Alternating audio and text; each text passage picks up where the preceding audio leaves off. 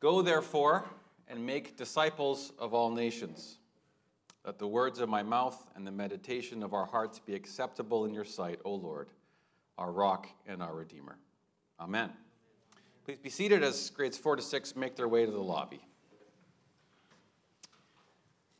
Morning, church. Morning.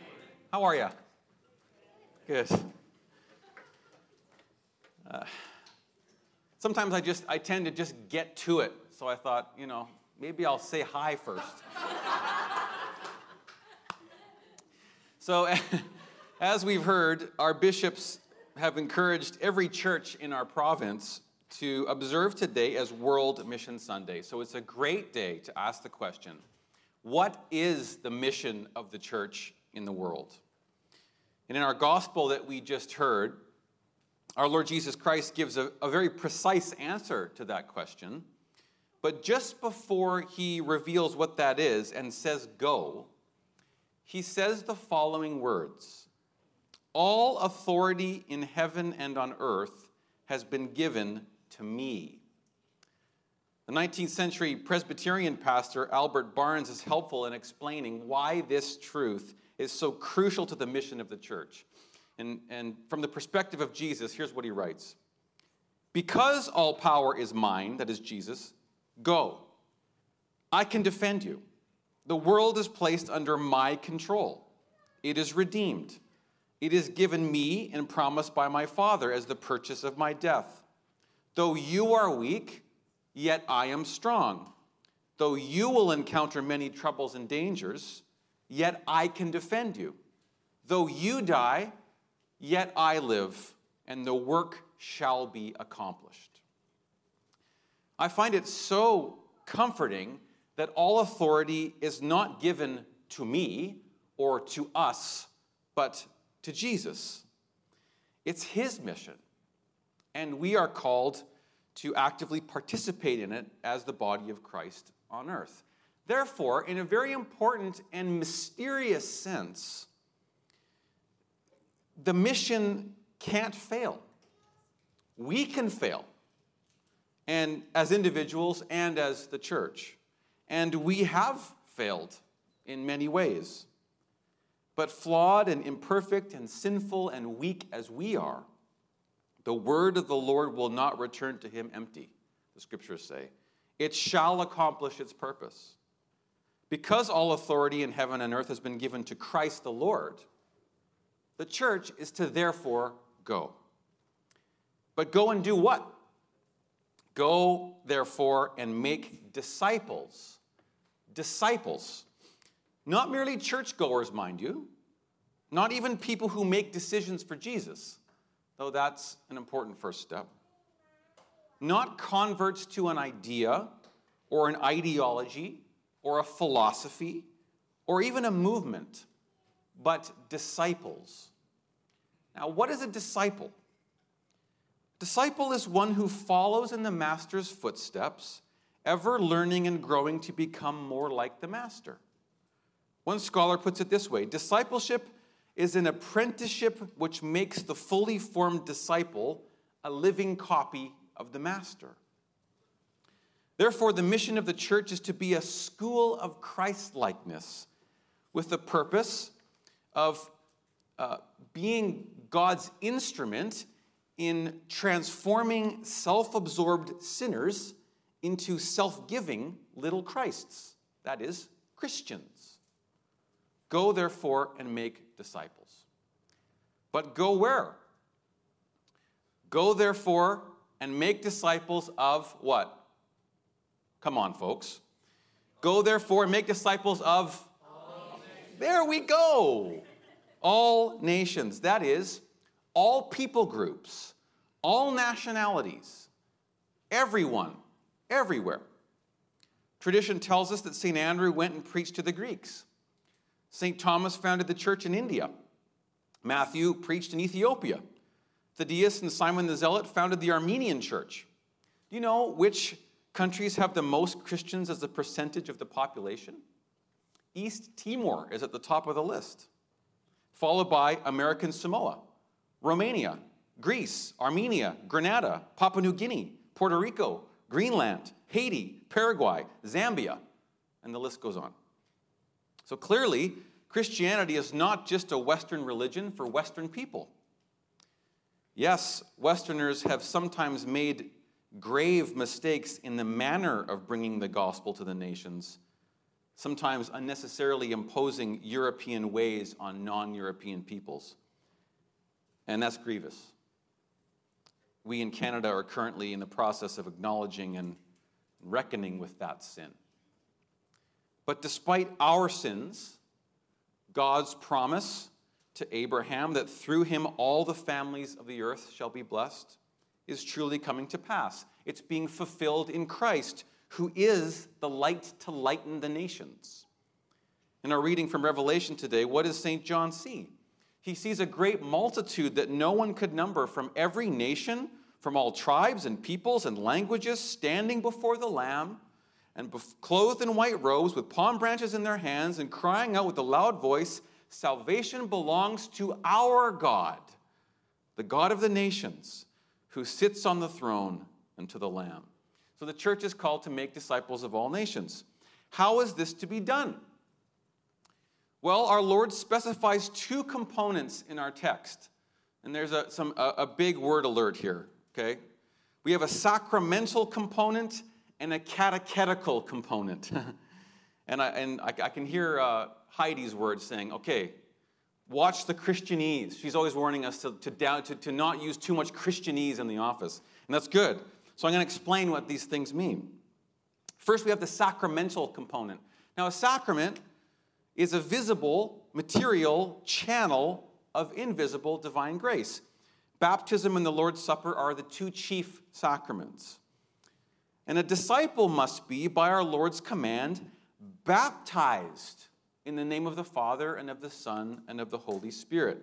That is, plunged into union with the most holy Trinity, the one true God. Why? Why does our Lord include baptism in the Great Commission here? I think it's because, unlike discipleship to Plato or Buddha, discipleship to Jesus is not a matter of mere human decision or effort, but a matter of reconciliation and union with God and transformation by divine grace. We can't cleanse ourselves or work our way out of our sins, nor can we effectively choose to imitate Christ by our own will and strength. Our sins must be washed away, and we must be mystically united to God himself in order to undertake a life of discipleship. So in baptism, the Father, the creator of all things, births us into a new creation. The Son, the Redeemer of the world, delivers us from sin and death. And the Holy Spirit, the sanctifier of the faithful, sets us apart, seals us unto God, and begins the process of making us holy. There's no discipleship without spiritual death to sin and rebirth to life in God, of which baptism is the sacramental sign. The church is therefore to go and make disciples of all nations, baptizing them in the name of the Father and of the Son and of the Holy Spirit. So that's the sacramental component. Now we come to the catechetical component, or catechesis. Our Lord commands, "Go therefore and make disciples of all nations, baptizing them in the name of the Father and of the Son and of the Holy Spirit, teaching them to observe all that I have commanded you." Teaching. The church's traditional word for this teaching is catechesis or catechism, which simply means instruction in the faith. So the two great tasks of the church, therefore, in making disciples are baptizing and teaching. But the church's task is not simply to pass on head knowledge. As we said before, the church is to be a school of Christ-likeness or a school of righteousness. It's not only to teach doctrine, though sound doctrine is critical. It's to teach the disciple how to be a Christian. Paul writes to Timothy concerning this. He writes, "All Scripture is breathed out by God and profitable for teaching, for reproof, for correction, and for training in righteousness," catechesis, "that the man or woman of God may be complete, equipped for every good work." So the church then is to teach disciples not simply to believe, but to observe. The disciple is one who undertakes by grace to keep or observe all that our Lord Jesus commanded his apostles, which we find in the whole body of apostolic teaching, or the New Testament.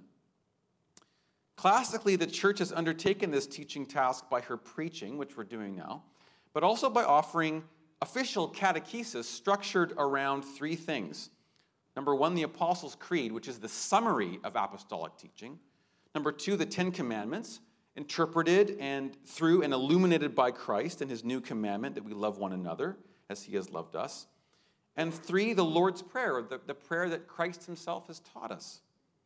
Thus, disciples learn what God has revealed about himself, chiefly through his Son, how we are created, redeemed, sanctified by God.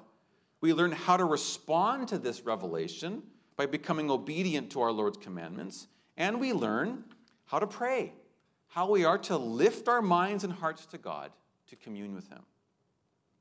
In my time as a priest teaching the catechism to new converts, I've had the wonderful privilege of witnessing catechumens learn the content of the faith, yes, but more amazingly, over the course of their preparation for baptism, I've witnessed a miracle take place. I've seen disciples, as the Spirit does his work, begin to become untangled from the ways of the world and the flesh and the devil. So they not only learn a new teaching, they become new people.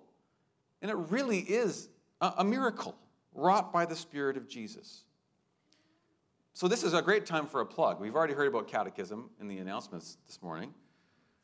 But we're starting a catechism course on February 11th. So if you want to be prepared for baptism, or if you want to be prepared for confirmation, or if you just want a refresher in kind of the basics of what it means to be a Christian, please contact Phil or Hosea or Sarah and join them in this wonderful task. So that's the mission of the church. We're called to make disciples by baptizing and teaching. And our Lord follows up his explanation of the church's mission with words of endless comfort. And behold, I am with you always to the end of the age. When our kids were younger, every night after dinner and after whatever family activity we had done, Carly and I would give the kids a mission. And every night the mission was the same. We said to them, we instructed them, go ye therefore upstairs, put your PJs on, and brush your teeth. That was the mission. And most nights, especially if we had watched a TV show with something a little bit scary in it, one of them would respond with a variation of this phrase, almost every night. We'd say, go ye therefore upstairs, get in your PJs, brush your teeth, and I'll be right up to put you to bed. But I'm scared. That was the response. But I'm scared. We can't go up there alone. It's dark up there. Don't worry, Frank, not anymore. Before. Back when you were young. They would say, we will go, but you must come with us. Alone, they couldn't go. But if Carly or I went with them, they would run up the stairs. And not only would they run up the stairs, but they'd be laughing and playing and squealing and eventually carrying out their mission. The point is that our presence gave them the boldness and the confidence and the lightness and the freedom to go. And that's what our Lord is promising in the church in this verse. Go and make disciples of all nations, but I'm scared. But I can't go alone. It's dark out there. Behold, I am with you always, even to the end of the age. So listen again to the bookends of our mission. And if we don't have these bookends, everything is doomed. The first one is, all authority in heaven and on earth has been given to me, Jesus. Which means that Jesus is sovereign over everything. That he is in charge. And then the other bookend is this. I am with you always to the end of the age. So we always have to be reminding ourselves of these bookends, right?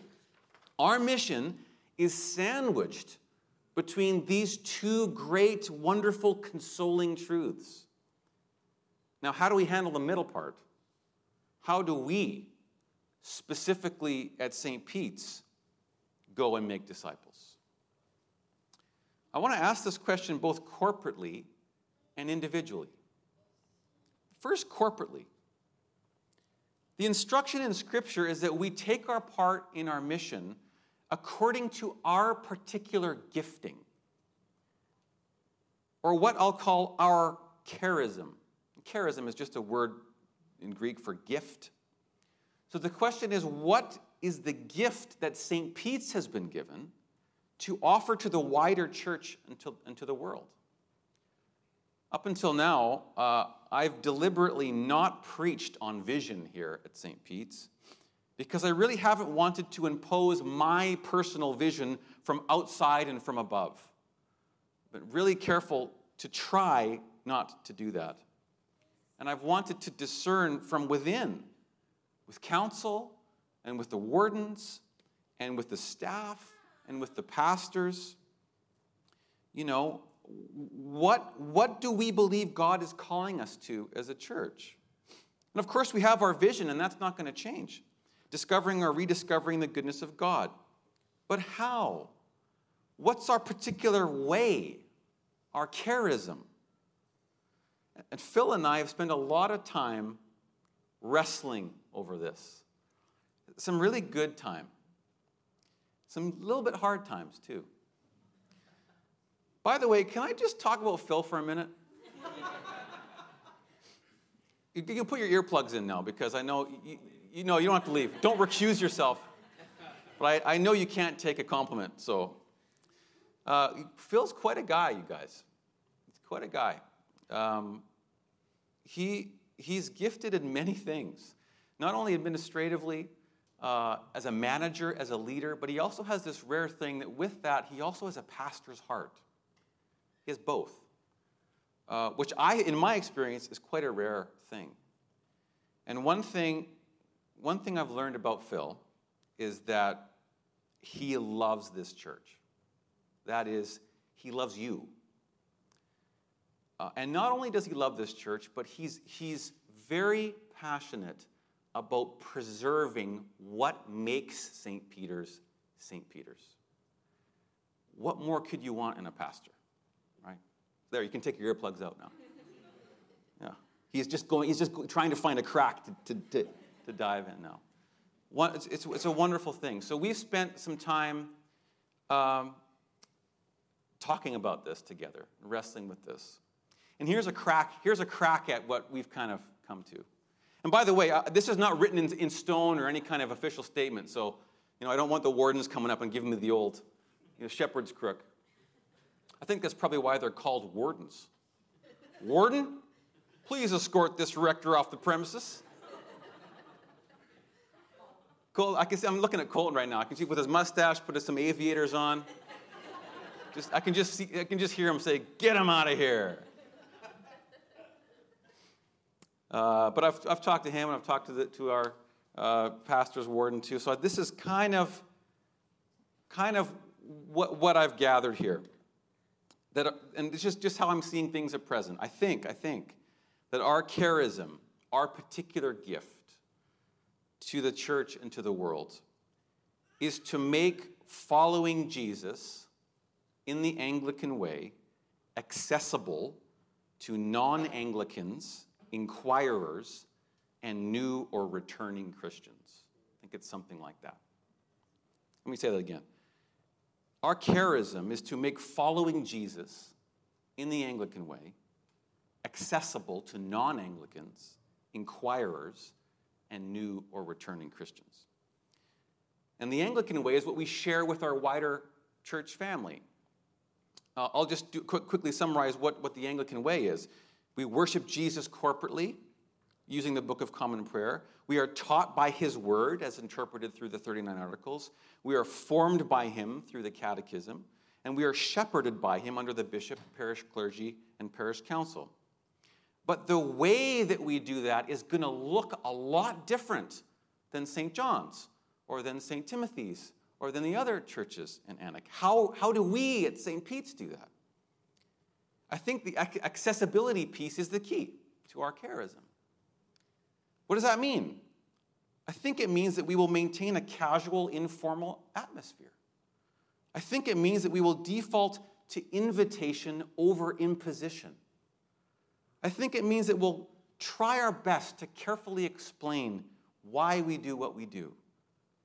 And I think it means that we will patiently facilitate working through doubts and healing from hurts. Something like that. That's what it means to be accessible. And Phil and I agree that there's a tension that needs to be maintained here. And that if we cease to be Anglican or if we cease to be accessible, something about St. Pete's dies. So we need to keep those two things in tension. And the great thing is, it's not a zero-sum game. So we can lean into both of them, and they can both respond to each other, and they can help the other to not run off the rails and become something that it shouldn't become. How does that sound? And if you have more ideas about that or different ideas, please come and talk to me. So that's an attempt at articulating our corporate charism. By the way, I felt like in our council retreat, it was clear that it's the rector's job to kind of be the keeper of the vision. So I thought, okay, well, I better start discerning what that is. But we're doing that together. We're doing that together. Now, what about our individual charisms within the corporate charism? Well, the first thing I want to say is that Paul's really clear that everyone has a different role to play. And he even says, not all are apostles, not all are preachers, not all are evangelists, not all Christians are called to go somewhere else to openly preach and baptize. That's a specific apostolic or missionary calling. But Paul also says that all Christians do have a calling as part of the body. Some parts of the body are more visible, and some parts are covered up and are not seen by anyone. But every part of the body has an essential function. My question to us this morning is, what is your vocation in the body of Christ? What gift has God given you to serve his mission? I think I can describe my vocation for you, so I'll give you a crack at that, okay? And this is me sharing about myself, Phil, okay? I think my vocation as a married priest and a coffee man is basically threefold. First one is to endeavor to love my wife as Christ loved the church and to raise our children in the nurture and admonition of the Lord. And Carly can tell you that I'm still in training wheels with this one. I've got a long way to go. But the vocation of parent is to baptize and catechize our own children, right? I think my second vocation is to preach the gospel and administer the sacraments and provide pastoral care for you, the saints of St. Peter's Fireside. And the third kind of aspect of my vocation is to live in obedience to Christ in my work at JJB, to share the love of Christ and to share the gospel when the Lord opens the door. That's my current vocation according to my gifts. And you'll notice that it concerns people in the little spheres that God has given me. Home, church, work. Your vocation in the body will be different than mine. Not all are apostles, not all are priests, not all are married. Some are called to be single. Not all are coffee people. You should be, but not all are. What is your vocation? You might already know and have a clear idea what your vocation is, but you might not, and that's okay.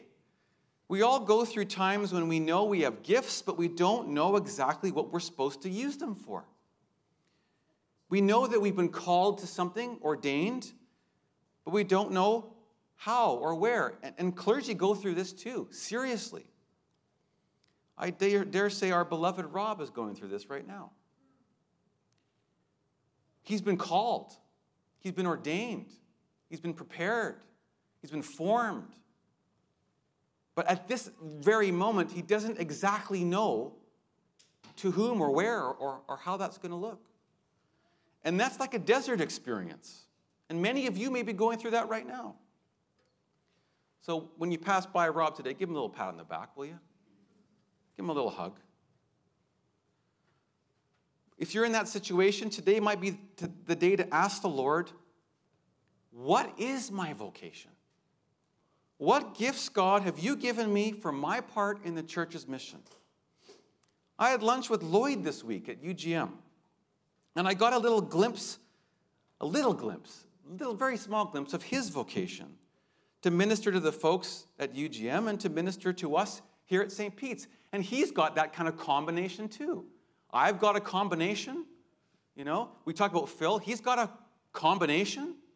Lloyd's also got a combination. So our vocations aren't this like one thing. God has called us to complex things. And Lloyd's like that. It was great to sit with him and to hear how God brought him there and how he feels like he's living in a vocation that he's called to live in. And I'm so grateful for his continued ministry here with us. So don't get any ideas, Lloyd. Chill. Perhaps your charism is prayer, to be an intercessor. Perhaps at this time, it's simply to be a Christian parent to your children, which, man, is that a hard and difficult and important vocation. Perhaps you're called to cheerful giving. Some who are sitting in this room may be called to be ordained deacons or even priests. Some might be called to be consecrated single people. I don't know. I don't know what God's calling you to. But I know he's calling you. He's calling you. Every Christian has a role to play in the body according to our gifts and according to the gifts that God has given us. So there's the application. Asking the Lord, what are you calling me to in light of the mission of our church? And if you need to pray through that with someone, please come and again receive prayer during communion, or look for someone with an orange tag around their neck, or look for a pastor and just say to them today, I don't know what I'm supposed to be doing, or I think I'm in the wrong vocation, or I'm in the desert and I don't know where I'm supposed to be going next. And we'll pray with you. There may not be immediate answers, but we'll figure it out. We'll figure it out together. We'll discern together. Okay? All right. I think that was a big one. Let me just bless the Lord and bless you. Now to him who is able to strengthen you according to the gospel and the preaching of Jesus Christ, according to the revelation of the mystery that was kept secret for long ages, but has now been disclosed, and through the prophetic writings has been made known to all nations, according to the command of the eternal God, to bring about the obedience of faith. To the only wise God be glory forevermore through Jesus Christ. Amen.